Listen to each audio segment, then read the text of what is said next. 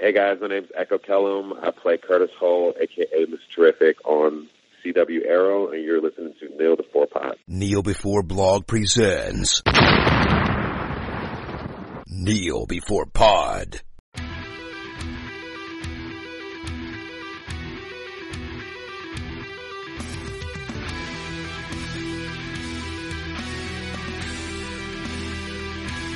My name is Craig McKenzie, and in the year 2017 I host a podcast talking about nerdy things. To help me do this, I recruited a team to help me with my rambling. We span the entirety of the film-TV continuum to find topics to discuss. Please don't call us losers. We prefer the term Kneel Before Pod. Hello, and welcome to part 2 of our trip through the current seasons of the Arrowverse to date. I'm your host Craig McKenzie once again, and Chris is still with me discussing these shows. This time for the spoiler warning, Bebo will supply. Bebo, hungry. Legends of Tomorrow. Yay! The fun one, as some people call it. Though some people being me. Legends have just properly embraced it. Oh hell, we can do what we want with this. We can just go as ridiculous and over the top. And I've got to admit, my confidence wavered a little bit at the beginning of this season, and then they've kind of won me back over, especially with the recent episode. You know, I just they've just kind of embraced the ridiculous of it and gone, why not? Yeah, the first episode was not the best. I think it was, as we covered in some detail. The second episode onwards was much better, though. I really liked the circus bit. You know, Billy Zane is P.T. Barnum, and that's where you get the line about Titanic from Victor Garber. You know, whoever built that ship ought to be shot because it was him in the film. You know, that's funny. They've introduced a new character, Zari or Z. She's quite good. She's funnily enough, she's based on a character in the comic called Isis, which they've made some changes for obvious reasons. I loved the E.T. episode. I thought that was fantastic. They've just leaned into the ridiculousness of it, even more so than they did last season. But they still have the heart there as well. You know, they've still got the character moments. They've still got. It's not too ridiculous, so there's enough to be invested in without it becoming too ridiculous. Because it's a thin line they walk. It could just be, this is just disposable nonsense. But it's not. No, they managed to tie it in and keep it grounded. The thing is, they wouldn't be able to be part of the Arrowverse and do the crossovers and anything like that if they went far too over the top. Yeah. Because then you go, well, these characters are now completely different from the universe that they came from. You just can't. I mean, as much as they've tweaked them somewhat from their origins, they've not gone too far, in my opinion. Yeah. The characters this season, I think they've all had a decent showing, except Nate. I hate that guy. Honestly, hate that guy. I don't even know why. I just don't like him. Yeah, it's like I don't understand your deep hate. I mean, I just think he's not been given a fair crack, really, on this. He's one of these characters that I just don't think the writers like for whatever reason. They don't seem to use him very well when they give him lines. They seem to give him really rubbish jokes to fire, and you're like, oh, it's like he's not getting a lot of love. And then, you know, you've got Ray's kind of Boy Scoutness, and I thought, well, if they're doing sort of Ray's the Boy Scout, you've got Mick the villain, so where do you put Nate in amongst all that? You've either got to team him up with one or the other, or do something with him, but he just seems to be alright, we've got a kind of history guy with us, so he can go, oh, well, this is what it's supposed to be, you know, where the other shows have got a Felicity Cisco character, you know, they're like, in this show they're like, well, we need the historian guy to explain the historian-y things. So in he comes, you know, sort of you know, we've already mentioned Stargate earlier on, but, you know, throw in the Daniel Jackson kind of character to come in and explain Greek mythology for us. So in this, you know, it's the exact same. You know, we need the history guy to go, well, actually, in proper history, this guy went and conquered Germany or conquered this land or whatever, you know. You know, there never was a god Bebo. So there was a social networking site called Bebo, though. I remember it. Memories. Bebo. Yeah, Bebo the God of War. No. Now resting nicely beside MySpace. And I quite like the anachronism plot, and I like that it is connected to the team in some way, so every mission they've been on so far features some kind of alternate version of one of them, or has some other connection, such as Mick's dad being there, Ray's younger self, Stein's ancestor. I hope they've come up with a good explanation for it, and it's not some sort of really rubbish explanation of just it just is. It almost feels like a bit of a Doctor Who setup, where you get about halfway through the season and the doctors say something like, "I've just noticed that we keep seeing the words bad wolf everywhere we go," or something like that. But the payoff of it will be, well, it'll be what it'll be. But I don't know. It feels like it hasn't been built up as anything that's supposed to be like, epic or revelatory. It's just something they've noticed, though. Yeah, it's noticeable, and I suppose it's a nice way of playing about the characters in their past. Finding Mick with his father and all that kind of stuff has been quite neatly done. So, yeah, it gives a way of exploring the characters' past and giving them all a little something to do per episode. I mean, I imagine, we've already had a look at Ray, so I suppose at some point you might get, you might get Nate something to do in one episode. You're going to get the Nate storyline. Oh, God. What's his younger self going to be like? Ugh. No. They'll go opposite. They'll go for older self. That's it, yeah. Well, and Amaya is dealing with her granddaughter, who hasn't been born yet, according to her. It may never be born if she never goes back. That's awkward. But so you've got all that, and I like that Mick realises that his dad isn't the guy that he knew him to be. He kind of saw the genesis of that, and it was Vietnam was what turned him into it, which is, it's a very obvious message, but it's also a very true message, I suppose, for a lot of people who saw that the person that came home from war isn't the person that left. It's the observation, the fact that Mick saw that was interesting. Ray realising that he was always a dweeb and was never popular. That was some revelation.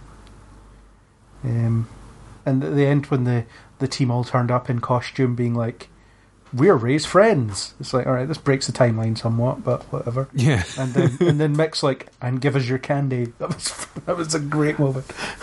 I've always, it's kind of a neat shot, but you do go back, and people that are listening to the time travel podcast, whenever that may happen in the past, forward, present, or future, or forward, will know that we do talk about this. Where you're going, well, the rules in Legends is definitely not constant. That has definitely been established now, unless at the end of this season they do something to repair everything that they've done and basically unwrite everything that's happened in this season, because they've interacted with their former selves now umpteen times, which I'm pretty sure in the first season was like the big no-no. You must not go anywhere near yourself. You mustn't do anything that could change what you do or where you go, and it has massive ramifications. And now they're passing each other notes, they're hanging out with each other, and the thing, the only way I can assume is that at the end of these things, after Ray has had the time of his life walking about with his new friends, they took him home a massive box of candy and then zapped his memory of the entire experience and walked off.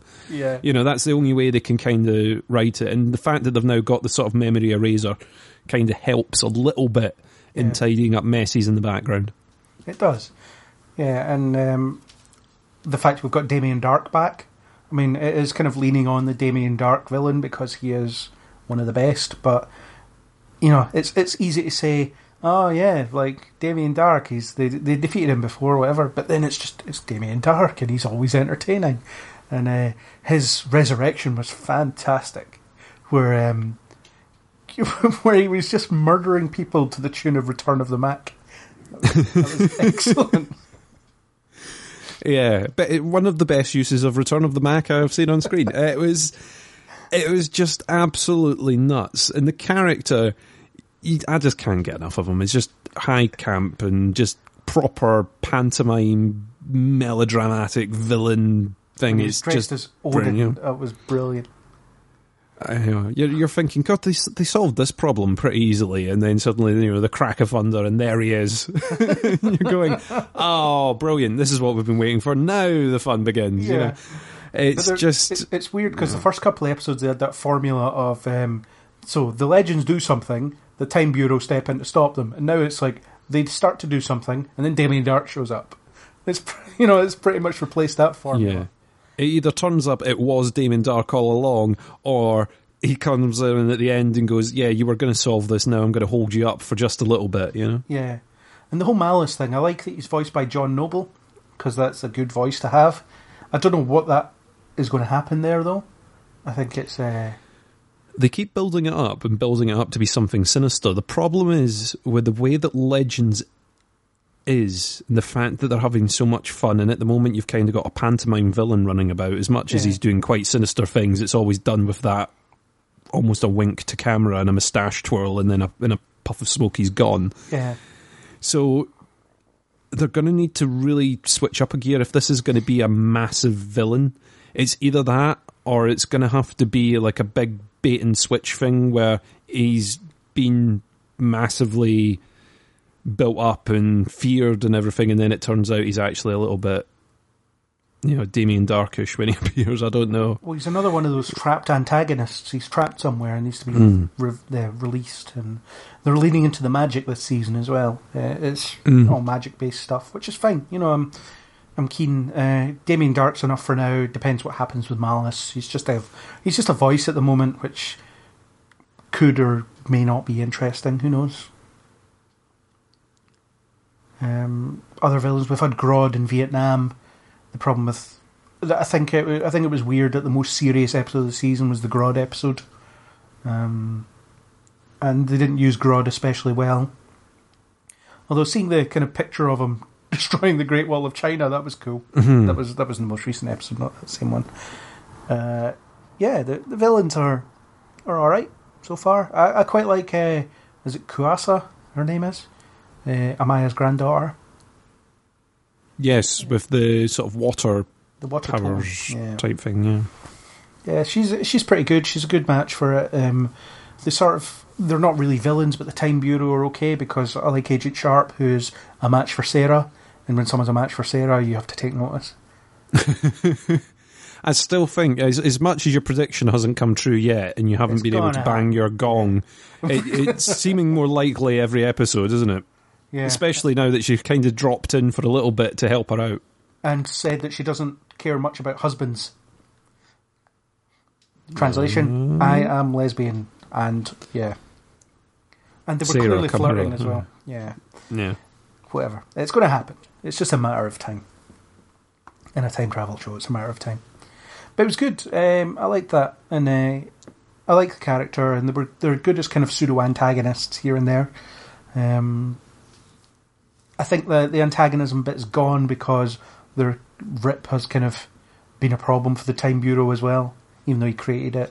His reckless mission to find out intel about Malice was, it was good, and you can see the benefits of that mission itself, and then he gets arrested by the organisation he created. Yeah, well, it's the fact that he sort of gets flung out almost, and he's now in jail. Well, there's going to be a break him out of Time Bureau jail episode, isn't there? Well, they're going to need him at some stage. Prison heist type thing, yeah. Yeah, absolutely. Which is absolutely fine. I think it'll be good having Rip back, but I haven't missed him as such. Him turning up here and there is okay. Agent Sharp is interesting enough on her own. And obviously we've got the new character, the new bay on the team is Zari, Z, who's from an apocalyptic future. It's only a few years in the future as well, where Argus has taken over. I have my issues with that timeline because, so they're talking about how they have to preserve the timeline, and the fact is, Zari changing the past is considered a bad thing. However, that cannot be the future of the Arrowverse. It just can't be. I mean, it's what... we're 2017 now, so it's 8 years from now? That can't be how it turns out in 8 years, otherwise what's the point in anything that's happening in the other shows? Argus have taken over the world, and it's all evil, and it's all... Metahumans are outlaws, and they're being hunted and put in concentration camps, and all this stuff. I didn't look at the timeline that way, actually, and how quickly that's supposed to turn round from now. Well, it's the fact that no one's actively trying to prevent it. So the fact is, what could happen at the end of the season is Zari is this relic from a timeline that no longer happens. Because it shouldn't and it can't. Mm. You know, so what happens is that timeline gets erased, but because she's flying around time and space, she stays. And maybe she goes to 2024, or whatever year it is, I think it is 2024, and then sees herself with her brother and her family and is happy, and it's like, I'm content to let this version of myself be happy. I'm going to continue on with you guys. Yeah, well, that's the thing. It's not... See, the thing is, she's not a character that's wanting to go back to her time period in particular. It's not like, No. I loved where I was, you know. So she's quite happy to tour about, isn't she? And she's a loose cannon as well. Like, she takes Helen of Troy to Themyscira, which therefore establishes that Wonder Woman exists in the Arrowverse. Yay! Or at least her home does. But if that exists, she's got to exist. So Helen of Troy. No, I did like low budget island, and everyone was like, Yeah, sort of the very underpopulated side of the island. Yeah. However, they did manage to make it look, or even if they took plates or something from it, it looked very, very close to where they were. Yeah, it was fine. It looked like the film one. I wonder why they just didn't use a still from the film or something, but I suppose visually it wouldn't have matched the look of Legends. But, you know, it's good that it builds on the universe a bit, and I quite like that Zari's, you know, she's all about finding loopholes. She tells Jax to find a loophole to try and save Martin's life. He fails, but the fact that he tries is important, because at least he's not like suddenly realising, you know, I'm not going to bother with this, I understand what they're on about. It's the fact is he went out on his own way and he tried. And it's kind of a believable thing for the character to do, and that's why I liked it. It's like, I kind of knew that it wasn't going to come of anything, but I thought it is what Jax would do. He wouldn't take it lying down, he would go, right, we can stop this and we can save it, yeah. Yeah. And that victory tour for Martin through his younger self was quite good. I really liked the conversation he had with Jax about how, when I die, I'll be 67. I've lived a full life. I've had adventures. I will have no regrets at that point.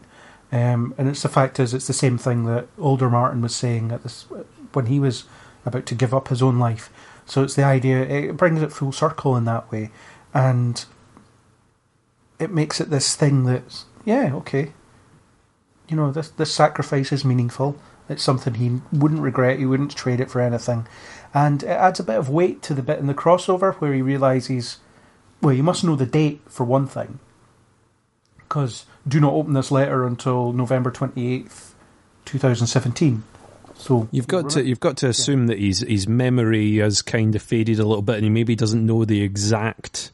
Well, no, I think date, that he does. I think that he remembers it, because, I mean, I haven't watched the scene again, but you could read into it at this point where he's like, we have to separate. This is it. This is what happens. This is how I'm supposed to die.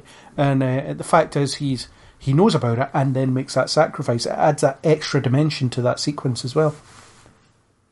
I suppose so. Like you say, I need to rewatch it and do that. With Though, in mind. yeah. Though that episode just made me hoot the most when he gets the kids' bow and arrow and they put the arrow music over the back of it. It was one of my favourite things. They have done so much this season, however, that in particular just made me hoot with laughter. So well done. And this is where I like that everyone gets to play in the same sandbox. You know, they get to take the mickey out of each other in that way. Bebo hungry. He's hungry for war. Yeah. Oh. That's, you know, you're going to ask my highlights, and sadly it's going to be Bebo wanting war.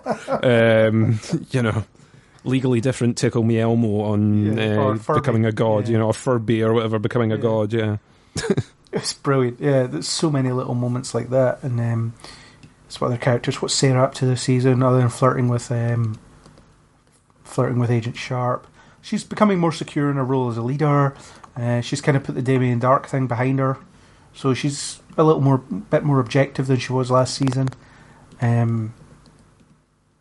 Yeah, Sarah is always good. She's always capable, always kicking ass. Do love Sarah.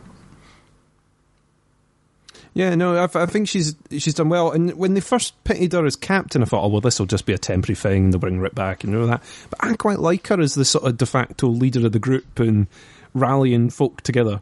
Despite the fact she's not got superpowers or whatever, she's just, kick-ass assassin. She's very neat. I like her placement there, and she seems to be suiting it. Yeah, and she has the leadership chops as well. Of course. Yes. The whole thing about Amaya earlier in the season where she was struggling to control her totem, I really liked that stuff, but it's been forgotten about. She went on a vision quest and she was fine after that. I mean, I thought that was going to come into play a bit more significantly, especially with all the other magical objects turning up. Yes. Yeah, I mean, there's so many of these totems and things going about. How many are there? I mean, you can tell you've probably read all the things. Are there only three? Yeah, there's there's three that we've seen. I think there's one for every element, so there'll be 5, I suppose. But we've seen the no, it's not just element. So Amaya's is the animal spirit one. There's the water totem, and it hasn't explicitly been stated, but you have to presume that Zari's is the wind one. Yeah, this is me trying to work out the number of infinity stones there are and what they all mean. It's the exact same thing. Yeah, I'm not sure, because I'm almost thinking that your future Legends team are all going to be wearing totems by the end of this. The number of totems to people is increasing. Yeah, so I think there's an earth one somewhere. You have the power to move mud. Congratulations. Presumably a fire one. Maybe Jax could get that and be Firestorm again. Oh, all right, okay. They seem to be passed down from generation to generation. It'd be awfully convenient for him to go home right now and for his granddad to turn up and go, I just happen to have this. Yeah. And now it's yours. Use it wisely. Well, it could happen. I found this in the sock drawer. Maybe you want it. It would be just silly enough to work. It's a Legends thing, though, isn't it? Yeah. It's just happened to be in the sock drawer. Yeah, why not? Yeah, it'd be fine. I don't know. What other characters have we got? There are a lot. Mick is just kind of there to shoot a good one-liner here and there. Other than his father, he's not had an enormous amount of stuff. But I quite like that they seem to be leaning into the fact that he's a bit disgusting. Like the bit where it's he says he's going to the bathroom before going on a mission, and someone said, "Well, we're in a hurry. You better not be dropping a deuce." And then Ray says, "And if you do, flush." And the fact that he's drinking in every scene is weird, but yeah, he is heavily alcoholic at this point. Yeah. Rescue him during the crossover, and he's like, "You got beers?" And then, he's always drinking, and he pretty much has Superman's liver. I know. I think that's it. I mean, as much as he's got his heat gun, I think his true power is the fact that he has Superman's liver. Yeah, probably. Or Gideon just heals him every day. He's just sitting there on the med bed getting healed every day. Yeah, why not? Yeah, I suppose so. Although we do have a returning character, sort of, in the form of Leo Snart. He's good so far. I like that he's dynamic with Mick, and I like the fact that he was trying to hold Mick up to the standards of his counterpart, and then realised that you couldn't force him to be something that he wasn't. I like that. Yes. It's I just like having him back. It's always quite neat. The fact that every time he comes back they do like a slight twist on the character is always quite good fun. And the disturbing Martin Stein puppet that he had when he was trying to be the agony aunt. The Stein puppet, and I was thinking, please don't show Jax with a Stein puppet. Don't show Jax. Why would he do that? Why would he do that? Oh no, he did with the puppet. It just cuts him going, it's the puppet, isn't it? It's brilliant. What have you got to say to Martin Stein? And out comes this. And Mick, and then Mick beats the crap out of it because he hates puppets, which then pays off at the end when he's the one that destroys people. Oh, that's great. Yeah, Leo being back is quite good. Obviously, he fills that hole. I think he is only there temporarily because Wentworth Miller has announced that he's not going to be appearing in the Arrowverse after whatever run of episodes he has. So I don't know if all those episodes are with Legends or whether he's going to migrate between shows here and there. He'll do a stint on Legends, a stint on Arrow, a stint on Flash, stint on maybe Supergirl. Why not? It's fine. I wish his boyfriend had come with him though, as in Ray. Although having two Rays on the same show would be really confusing. Yeah, probably confusing. Though, I kind of liked him in the crossover, so I would like to see him again. And there is the chance that maybe he'll move over. Series that he's doing. Yeah, I mean, there's always the chance, because like we say, the Legends team seems to sort of mould and shape all the time. Yeah. Eventually they're going to run out of seats on the... until then. But yeah, in the meantime, you can try and watch the CW Seed animated show about the Ray on Earth X. Freedom Fighters, I think it's called.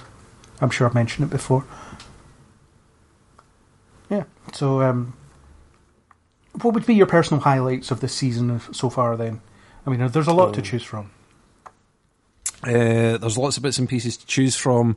A lot of what's coming to mind is from the recent episode, just because Bebo, we've already mentioned the sort of return of the Mac scene. Yeah. With Damien coming back, getting all his powers and being a bit badass. What else? Oh... You had I liked bits of the E.T. episode, the sort of mimicking of E.T., the bits with the bicycle and everything. I thought was very funny with the baby Dominator and all that. Yeah. Well, I loved the bit in that episode where it was everyone was so sure the Dominator was dangerous, the baby Dominator was going to grow up to be dangerous, and it was that whole thing about it's just as strong as it is when it's an adult or something like that. They had all that, and then the bit where the government agents were there and they were about to kill them, I suppose, and. Then they suddenly just started breaking out in the show tunes. The show tune, yeah. And it was the way that the Dominator was nodding its head back and forth, just as. Oh, it was so great. And then you had the E.T., the iconic shot, where I put the caption "E.T. phone lawyers." So that was all great stuff. I really liked that episode. It was just really charming to watch. The circus one I quite liked. Helen of Troy being sought after in Hollywood in the 30s. Was it the 20s? 20s or 30s? Yeah, it was around about that, wasn't it? Yeah, I did like that she was a sort of Hollywood starlet, so everyone's trying to steal her away and causing war. Yeah, that was a good one. I don't think they made as much Grodd as they could have, sadly, but. Strong season so far, very strong. It's just so much fun. So much fun with plenty of heart. So there we go. Any other sort of highlights for you, or lowlights, or...? No, I think that's it. I mean, lowlights for me is the kind of rule thing. And still a bit of that plays in the back of my head, going, what are the rules regarding time travel? They broke time by doing one thing, but I don't understand how that was worse than what they've now been marching about doing in the meantime. So it's it's already broken, we can't break it any further, let's just do what we want, why not? Yeah, but apart from that, it is what it is. It's a lot of fun. They sort of don't take it too seriously, in which case I can't really criticise it too seriously, because at the end of the day it's it's what it is. Yeah. So now we can go into our final show, Arrow.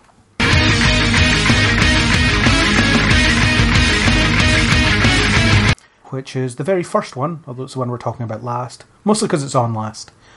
In the week. Season 6. I quite like it so far, myself. I think they're doing good stuff with the characters. There's a lot of potential in some of the things they've been doing that they maybe not quite reached or haven't taken full advantage of. And there's a real sense of that the writers don't know what to do with this season. They've got a collection of villains that on their own aren't that interesting, but when together they're also not that interesting. So I don't know where they're going with that. But I'm enjoying it. I'm still enjoying it. Yeah, I mean, overall, I kind of like the direction they've taken it. They've managed to make it feel different. It must be difficult for the Arrow writers when you consider how long the show's been running to go, oh, we've got to do something that we've not done, we've got to change it up a little, and they've managed to do that with neat elements, making Oliver a dad. You know, they've still kept the sort of mayor side going. They've got the team running and him not being the Green Arrow and a bit of that. Then they've brought in the lawyers and everything to try and sue him, with the FBI or whatever the hell it is that's trying to sue him at the moment. So, yeah, I think they've done quite a good job of rocking the boat a little bit and making it uncomfortable for him. Yeah, they have, I think. And I quite like the idea that he could maybe hang up his hood and give up, or not give up, but pass on the mantle. Because at the end of the day, he is a human being, right? So he can't do this forever. They'll get to a point where his body just can't take it anymore, you know. And the fact is, Stephen Amell, he's in probably the best shape of his life at the moment, but he ain't getting any younger, and the stunts are taking their toll. And it's interesting how, I mean, it was played off as a joke, but during the crossover, Oliver said that he would get down on one knee, but he's kind of sore from the ninjas, and it's these like the physical strain of being Green Arrow must be starting to rear its ugly head. So passing it on to Diggle is a good idea because it's a man that he trusts with everything. And you've got this whole thing about he does it to service his son, you know, give his son a peace of mind that his dad's not going to be dead by the time he wakes up, especially after all the losses that he's endured. Fine. And the fact is, Diggle has always been in that kind of life. He's used to putting his life in danger one way or another. And the fact is, if you just play the numbers game, his son has two parents. Oliver's son only has one. So it kind of works in that sense. But also, I quite like the idea that Arrow is this show where you can still have the main character out of costume, but still in the show. And you can still have the Green Arrow side of it as well. It would show a sign of maturity. You know, the fact is, this thing can move on, and we still have enough confidence in our ability to write this show to find something to do with these characters. It's a very gradual way of sort of passing the baton on, yeah, and quite a natural, occurring way to do that. Yeah. Now, I'm not sure, I mean, I don't know how many of the comics and stuff you read, but is there like a successor to Green Arrow that's Not supposed to come in typically, at some point, or not? No. I mean, the closest would be Roy, who was his sidekick. And, you know, we know what happened to Roy, I suppose, but he's not been back yet. He's on a retreat with Wally. Hi, he is. Well, he's believed dead, I think, so he's in hiding somewhere. But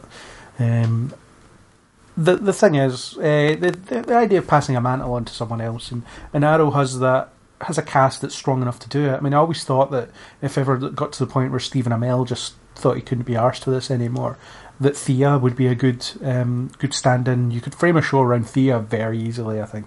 She's very strong as a character. Having her missing for most of the season, other than the most recent episode, is a bit of a shame, because I like Thea. Yeah, it seems... I'm assuming there was either off-stage, off-screen reasons or whatever that they had to take her out of action, or it was meant to be a bigger consequences of the island. Well, I mean, I still... Both, yeah. Yeah, there was a bit of both, but I still have the feeling that the end of the whole island thing was a bit of a cop-out, to be honest. Well, it's almost been forgotten by now. Yeah, I mean, it has been completely finished, considering that was like the big peak and everyone was going, who's going to survive? Who's going to film it? I still have a massive gripe with them about going... Oh, they all did. Okay, great. Yeah. You know, apart from William's mum, that's it. Yeah.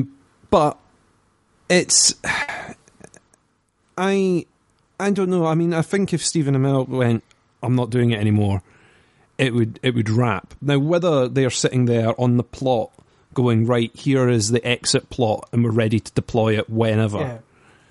You know. Whenever you know, let us know exactly when we need to start rolling this, because you'd like to think that they would give it a fitting end to the character and everything, rather than it just being and then it stopped.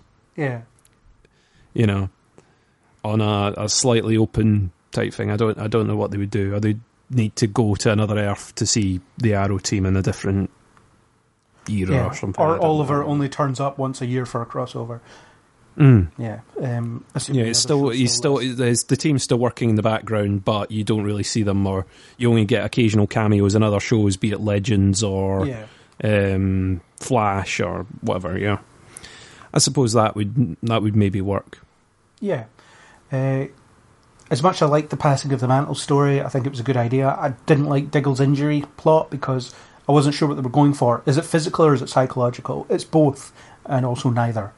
So that's the problem. Then you have this whole thing about him buying drugs because he feels overwhelmed, and they do this manufacturing a reason for Oliver to be disappointed in him for a while. It's all a bit wishy-washy, really.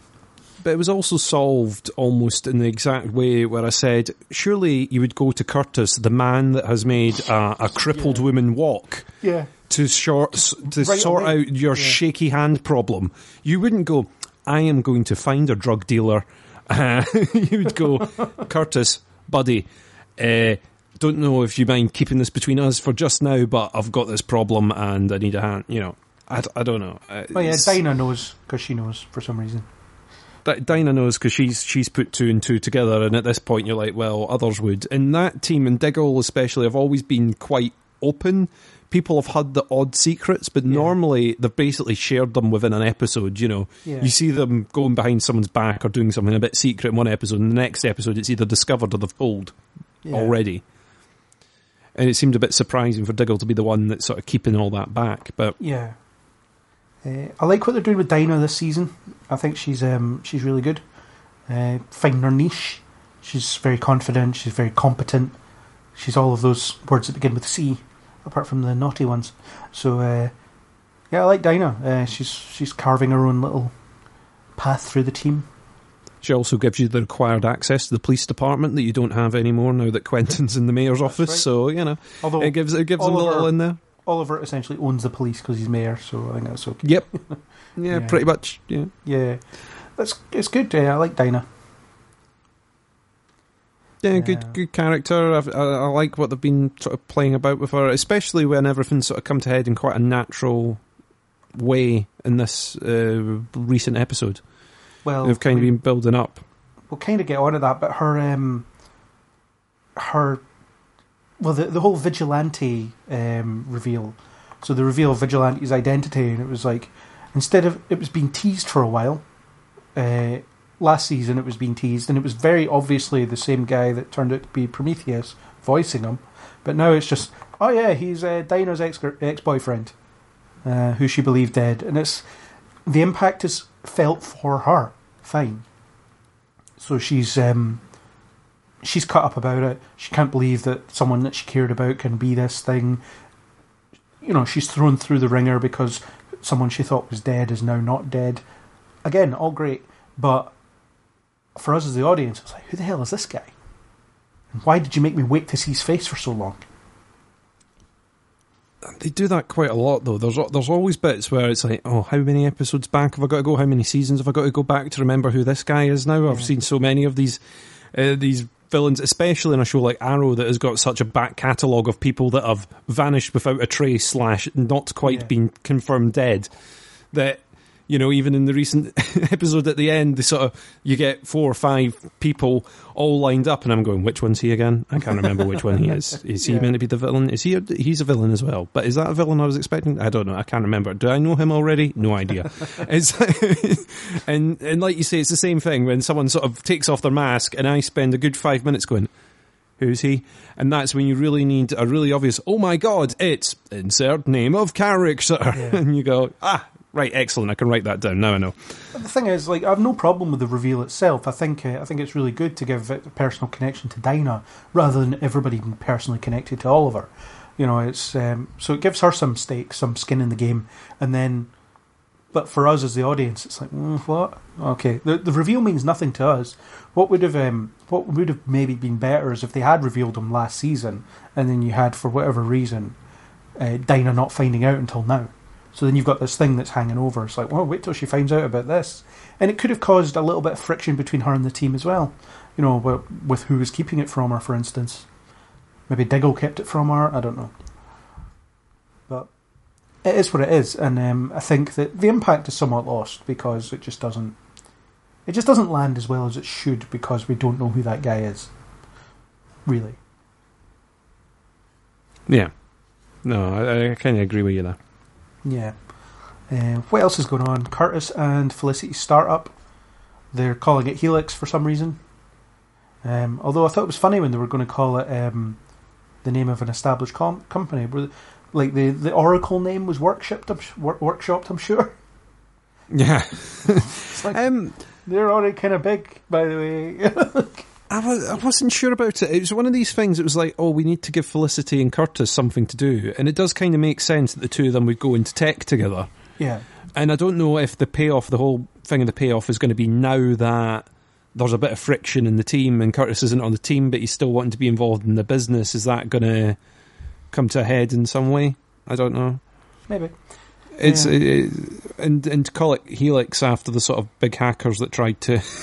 Do you think why would you pick that name? Why would you go for that? Yeah. No.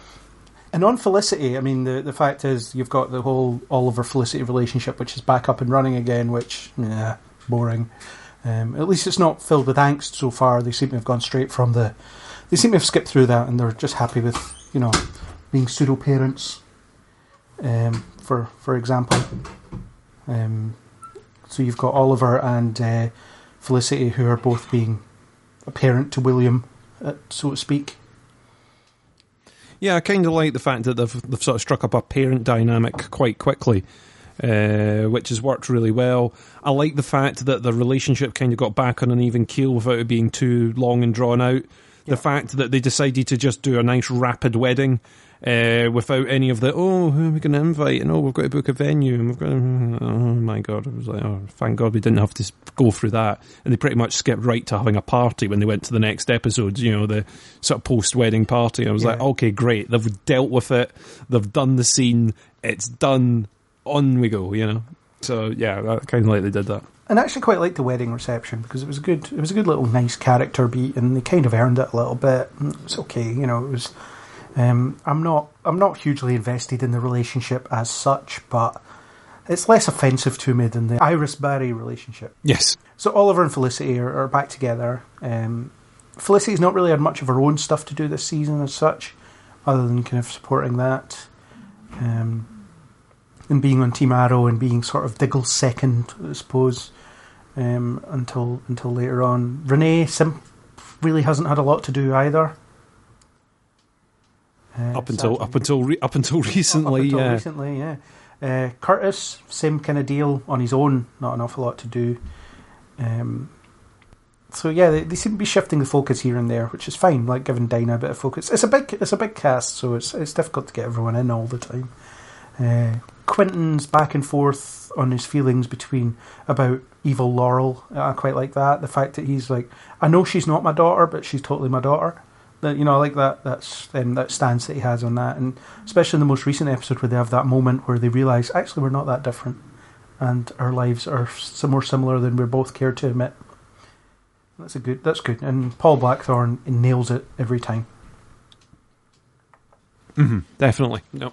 Can't argue.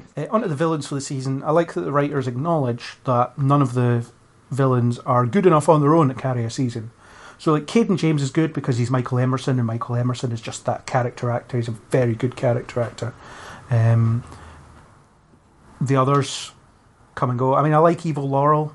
Not enough to carry a season on her own. She's an antagonist of sorts, but they're all like that, though. They're all like smaller pieces of a bigger puzzle, I suppose, and quite like, well, I mean, you've had the Legion of Doom and Legends, which was fun in its own way, but this is a bit different. It's essentially a cabal of street level bad guys. You've got a hacker, you've got a drug dealer, you have I suppose Laurel is the henchman woman person. And so but I mean, it's kind of an inverse of the Arrow team itself. Yeah. You've kind of got a tech hacker that can work out in the background. You've got a couple of people that are quite good on the ground. You've got someone else to sort of corral some henchmen, and it works out. And I suppose in the same way that I said earlier on that it's not to it's a bit tricky sometimes when someone reveals their face and you're going, what season did I see them in? Yeah. With its back catalogue now, it's great that they are able to pull in different people and go, right, well, that was quite a good character and that ties in, especially when you've got someone like Anthony Antoli that ties in to Oliver's backstory, and then you've seen him in different bits, so you're like, okay, that sort of slots in quite well, and it just kind of works in a little bit, and it's the benefit of them having this nice slow build to their universe. Totally, yeah. What did you think of the 2 Deathstroke episodes? I was a fan. I mean, I think that there was a bit too much fat on them, so they were a bit more bloated than they probably should have been. But at the same time, Manu Bennett getting a storyline to himself was excellent, and you got to see him being super brutal throughout, and the kind of seeing how the Mirakuru took control of him after his return from Lian was really cool. I really liked the little bit of backstory that they gave there. I liked them exploring the character.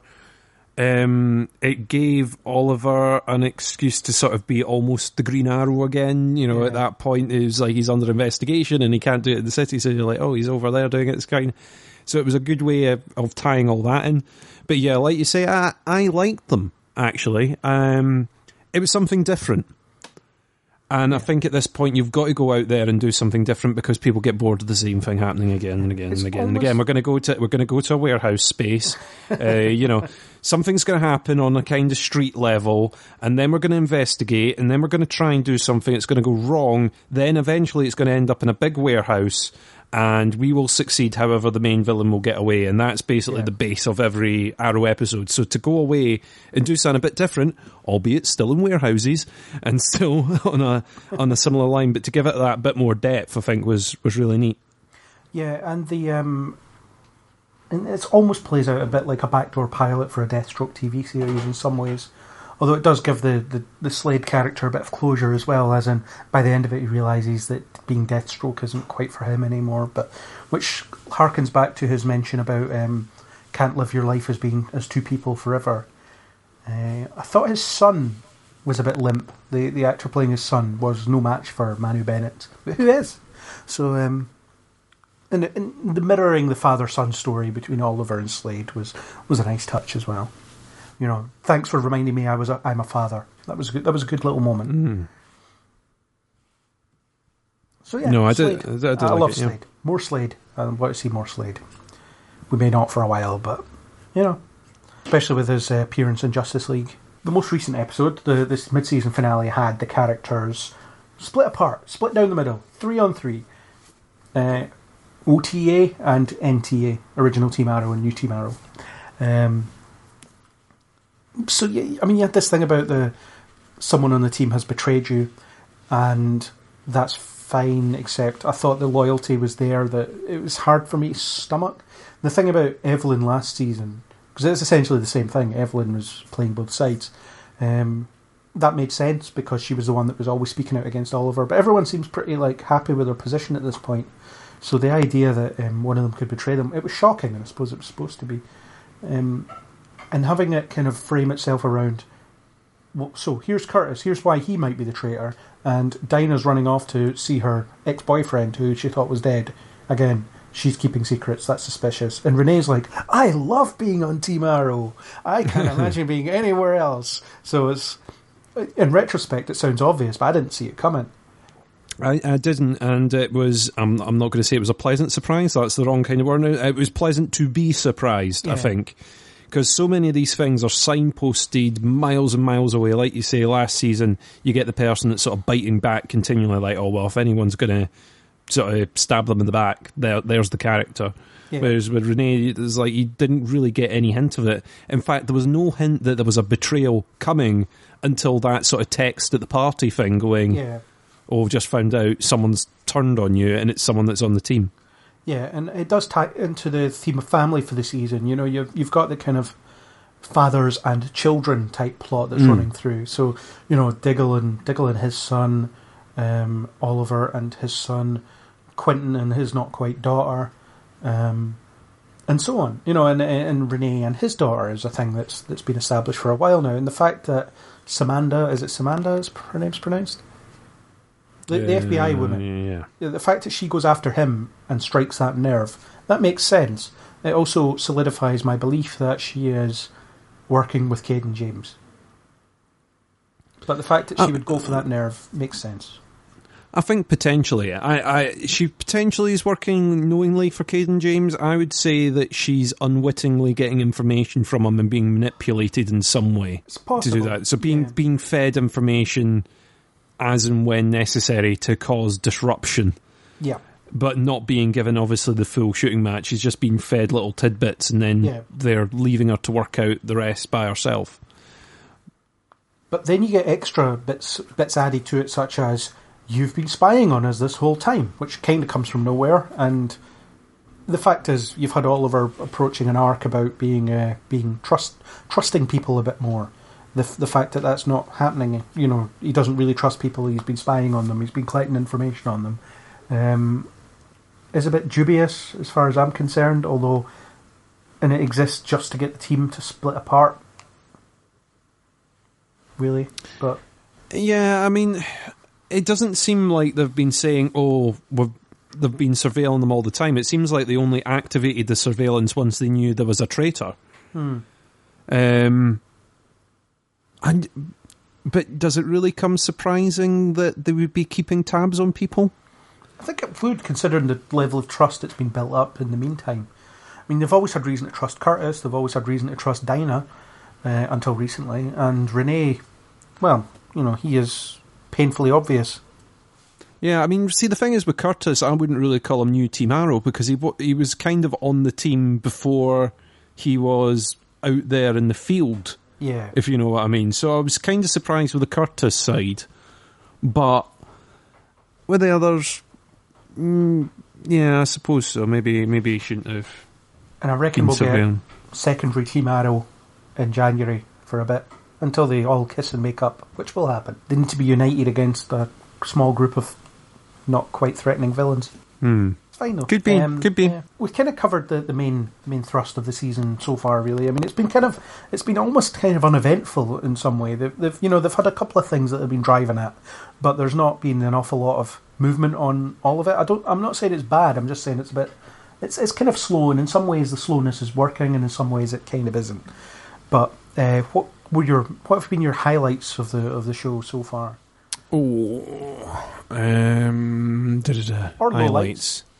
Highlights. Low lights. As an IT networks guy, the whole internet coming down to one server and one box in one place in Fenway was a particular low light of mine that had me swearing at the television, which I can imagine.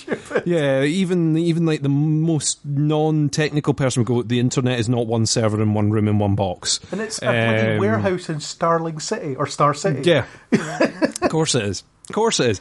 That particular bit had me going, oh, hang on. And I'm sure there's doctors and stuff that watch TV all the time going, they would not cure it like that. But as an IT person, I'm going, no, you can't have this. What about that line from Felicity where someone, I think it's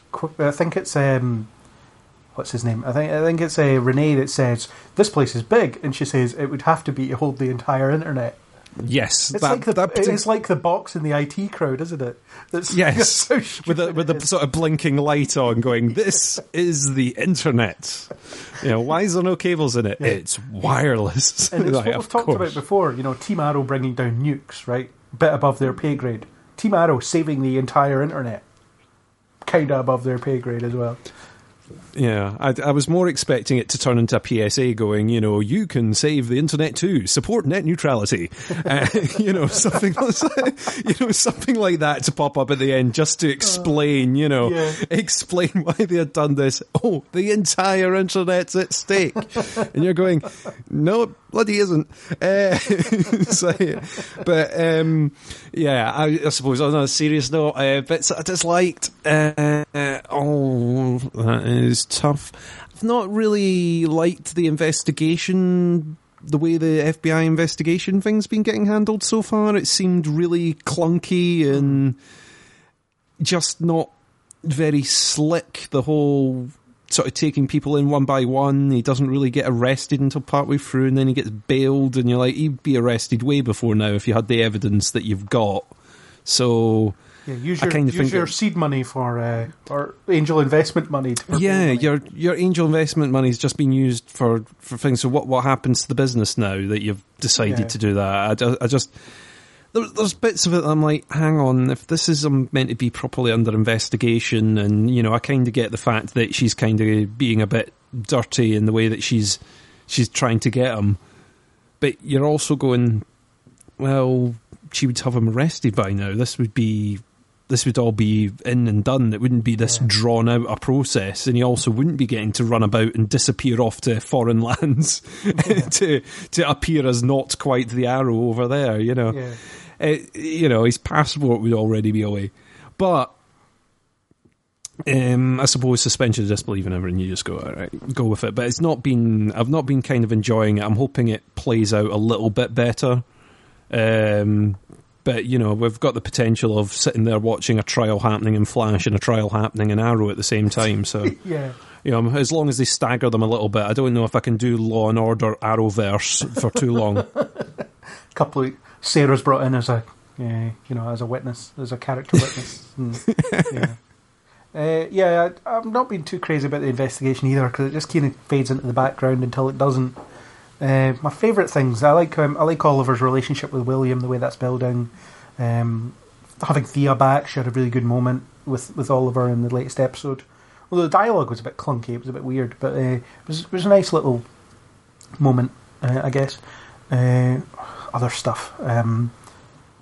The Diggle as Green Arrow, even though I'm not crazy about the injury, I've quite enjoyed it. Although it's clear that they can't be wearing the same costume. I mean, Diggle is like much broader on the shoulders than Oliver is. Does someone have to like let it in and whatever, But okay. Well, it's Cisco. Cisco's essentially the Edna Mode of the Arrowverse, isn't he? It's like everyone goes to him for their outfits. Yeah. Also, absolutely love it whenever they're going to do they're on a time-sensitive mission, and everyone's like, and Diggle's like, right, we need to go stop this warehouse robbery, suit up, and then the next time you see Curtis, he's got his hair all, like, braided. Here's braided, the face paint on. Here's braided, the face paint's on. He's got all that sorted, and then sometimes by the time he's in the lift, he's undone the face paint, but he's not quite bothered with the hair yet, and you're, hang on, and it's like... Yeah. Although I like Curtis. I like Evil Laurel. I think she's quite a good antagonist. Katie Cassidy is much better suited in that role than she is in anywhere else. She was as Laurel, as regular Laurel. Well, I liked regular Laurel, so I liked Deathstroke. So yeah, I've liked the season. It's just there's not an awful lot going on, or there's a lot going on, but it's not moving very quickly, I suppose. But it's good. It's a good show. It's better than The Flash this season, I would say. So yeah. Oh, I would agree, definitely. I mean, I don't really have anything else on Arrow, so unless you do, we could get on to the wrapping up portion. No, I think that's it. Cool. Well, as a final question, well, it might not be the final question. One of the final questions: rank the Arrowverse shows that you're watching from worst to best. Oh, nice surprise question. You didn't put that on the prep. I did not. And there's a surprise for the audience. Yes, there's prep. What audience? What audience? Hello. Right. Okay, on a 1 to... Okay, so 1 Arrow, 2 Legends, 3 Supergirl, 4 Flash. There you go. Was that best to worst or worst to best? It was best to worst, I think. Arrow and Legends are kind of close, but for different things, so right. I think you could interchange either of them at the top for me. Cool. Well, for me, I've got The Flash is the worst of the 4. I'm not saying it's the worst, it's just of the 4. Arrow is second. Then I've got Supergirl, which is, in second place. And first place is Legends. So there's my ranking. For anyone that cares, that's the ranking. There's only so many combinations, right? So there's only 4. There's only 4 combinations. Like I say, Arrow and Legends are kind of level pegging, and they're both good in different ways. And I kind of think it depends on your mood when you're watching either of these as well. If you're in a kind of silly mood, an episode of Legends will definitely win over Arrow, and then other times, Arrow works. And it depends on the episode week to week, but that's just my general feeling on the 9 episodes or 8 episodes as a whole. So there we go. that was that. A ranking. People like scores on the doors. So we have some scores on the doors. And very nice doors there too. Yes. So on that note, I will open a breach and send you back to your Earth. So thank you very much for joining for this extended hiatus podcast that took almost as long as the hiatus itself. Yeah, almost. I remember the prep sheet, something along the line of a quick discussion about each program. There's never a quick discussion. This is Neil Before Pod, damn it. We never have a quick discussion. So if you've made it this far, congratulations. You deserve a rosette. Thanks very much for having me on, Craig. Appreciate it. You're welcome. Now, off to your Earth with you. That was our extended discussion of the Arrowverse mid-season break. Once again, thanks to YouTuber nstens1117 for the supplied music. If you like what you heard, then hit that subscribe button in iTunes, YouTube, or any major podcasting app, and join us on the next Neil Before Pod.